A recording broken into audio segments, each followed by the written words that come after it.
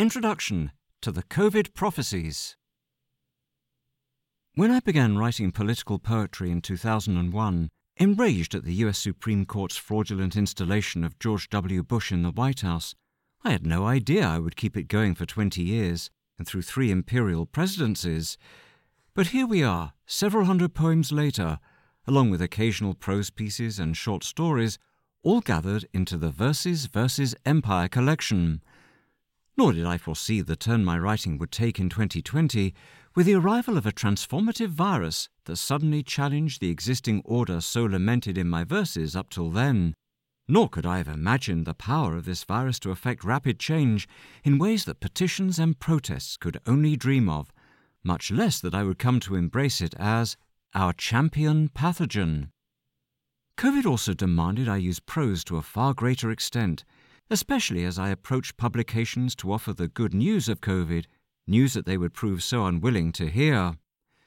So I decided to excerpt all the Verses vs. Empire pieces written since COVID's arrival and combine them with a handful of earlier pieces to form the COVID Prophecies.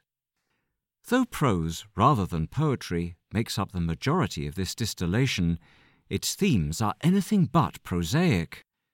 For I see in COVID the arrival of a prophetic revolutionary, an activist for abolition, setting us free from the structures of exploitation that have enslaved humanity for millennia.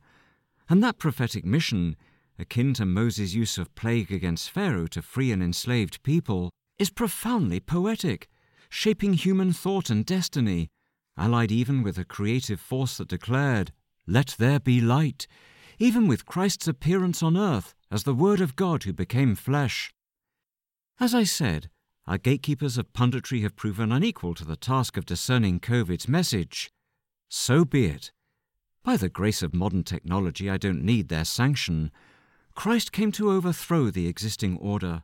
He chose things deemed foolish by the world to shame the things deemed wise, and he called on me as a man of letters for this age. If my activity be from him, no word of it shall fail, but yield its timely harvest.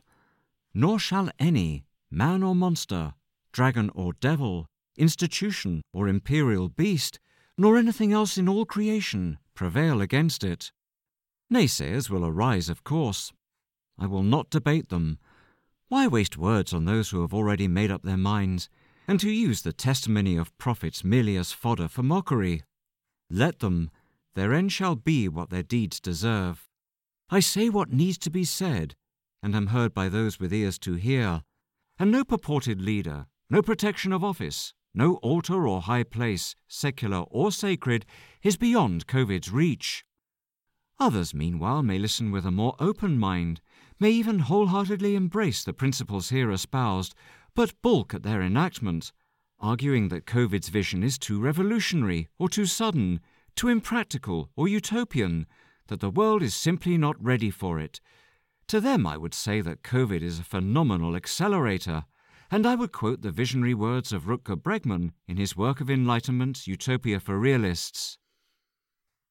The end of slavery, the emancipation of women, the rise of the welfare state, all were progressive ideas that started out as crazy and irrational, but were ultimately accepted as basic common sense.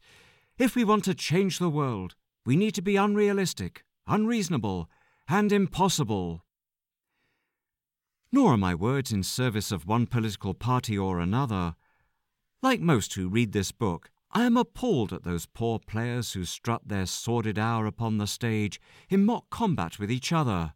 Clack, clack, clack go their swords. Clang, clang, clang go their cymbals. To quote Martin Luther in 1531, "These foxes are tied together by the tails, even though their heads look in opposite directions. While they outwardly profess to be great enemies, inwardly they think, teach, and defend one and the same thing." Yes, like the Papists and Anabaptists Luther describes in his age, our Pharisee Republicans and Sadducee Democrats, sycophantic Tories and servile Labourites are allied in destructive impulse inflicted on the very electorates they have wooed and deceived. But now, watch these governments and power structures begin to crumble. Built on corrupt foundations, their thrones have already started to tilt. They lean to compensate, desperate to appear upright. Nothing to see here. But the ground still shifts beneath them. The subsidence continues, while with white-knuckled desperation they cling ever tighter to the corruption that installed them. Finally, they are spilled out of their high places to find out what democracy really looks like. There will be much spectacle for us to enjoy as all this unfolds, much laughter to be had, though that's not to say it will be painless for the rest of us. This analysis of COVID rests solidly on the precedents of Moses and Elijah described in the Old Testament. Both wielded natural phenomena, plague in the case of Moses, drought in the case of Elijah, as a means to coerce hard-hearted leaders. It must have pained Moses to see his brother and sister Israelites, already bearing the yoke of slavery, now suffering under a plague economy, especially when Pharaoh dug in his heels and made their working conditions even harder. But abolition was achieved in the end. The Israelites left Egypt laden with treasure, and Pharaoh, the patriarchal figurehead, embodiment of empire, would die in the Red Sea, drowned by his own hubris. Nor would COVID prolong the suffering either. It will persist only as long as the leaders and power structures attempt to hold out against its abolitionist agenda. For example, have all the homeless people in the land been housed? Have all the nuclear weapons been dismantled? And are all the weapons manufacturers out of business? Has the Green New Deal been implemented or fracking ceased? Have fossil fuel subsidies and bank loans been entirely diverted to wind and solar energy? Has Julian Assange been set free? Or Reality Winner? Or Mumia Abu-Jamal? Have our borders opened? Has immigration and customs enforcement been abolished? If at the time of your reading any of this remains unfulfilled, then COVID still has work to do. And remember, COVID is holding all the cards. It sees no reason yet to give any of them up. Along with an increased use of prose in this book, you will find a good deal of repetition, even entire phrases and passages reproduced verbatim. Well, such is the nature of insistence, to which love compels me, and such the nature of haste dictated by the speed of events and the various transmissions of virus and mankind. So I hope the reader will excuse such instances. In my defence, I have been far less repetitive than the powers and pundits that be, far less susceptible to fear and fear-mongering, less hasty to embrace false solutions such as vaccine promotion, and certainly a more economical writer than those drafters of propaganda, whether government bureaucrats, corporate lobbyists, or sycophantic mouthpieces in media organisations. It is not hard to overturn their lies, stupidities, and blasphemies, for their arguments are weak and will not stand up to scrutiny or logic. Nor is it hard to expose their masquerade as servants of righteousness, their whitewashed tombery of deceit and treachery, as COVID's healing mission begins.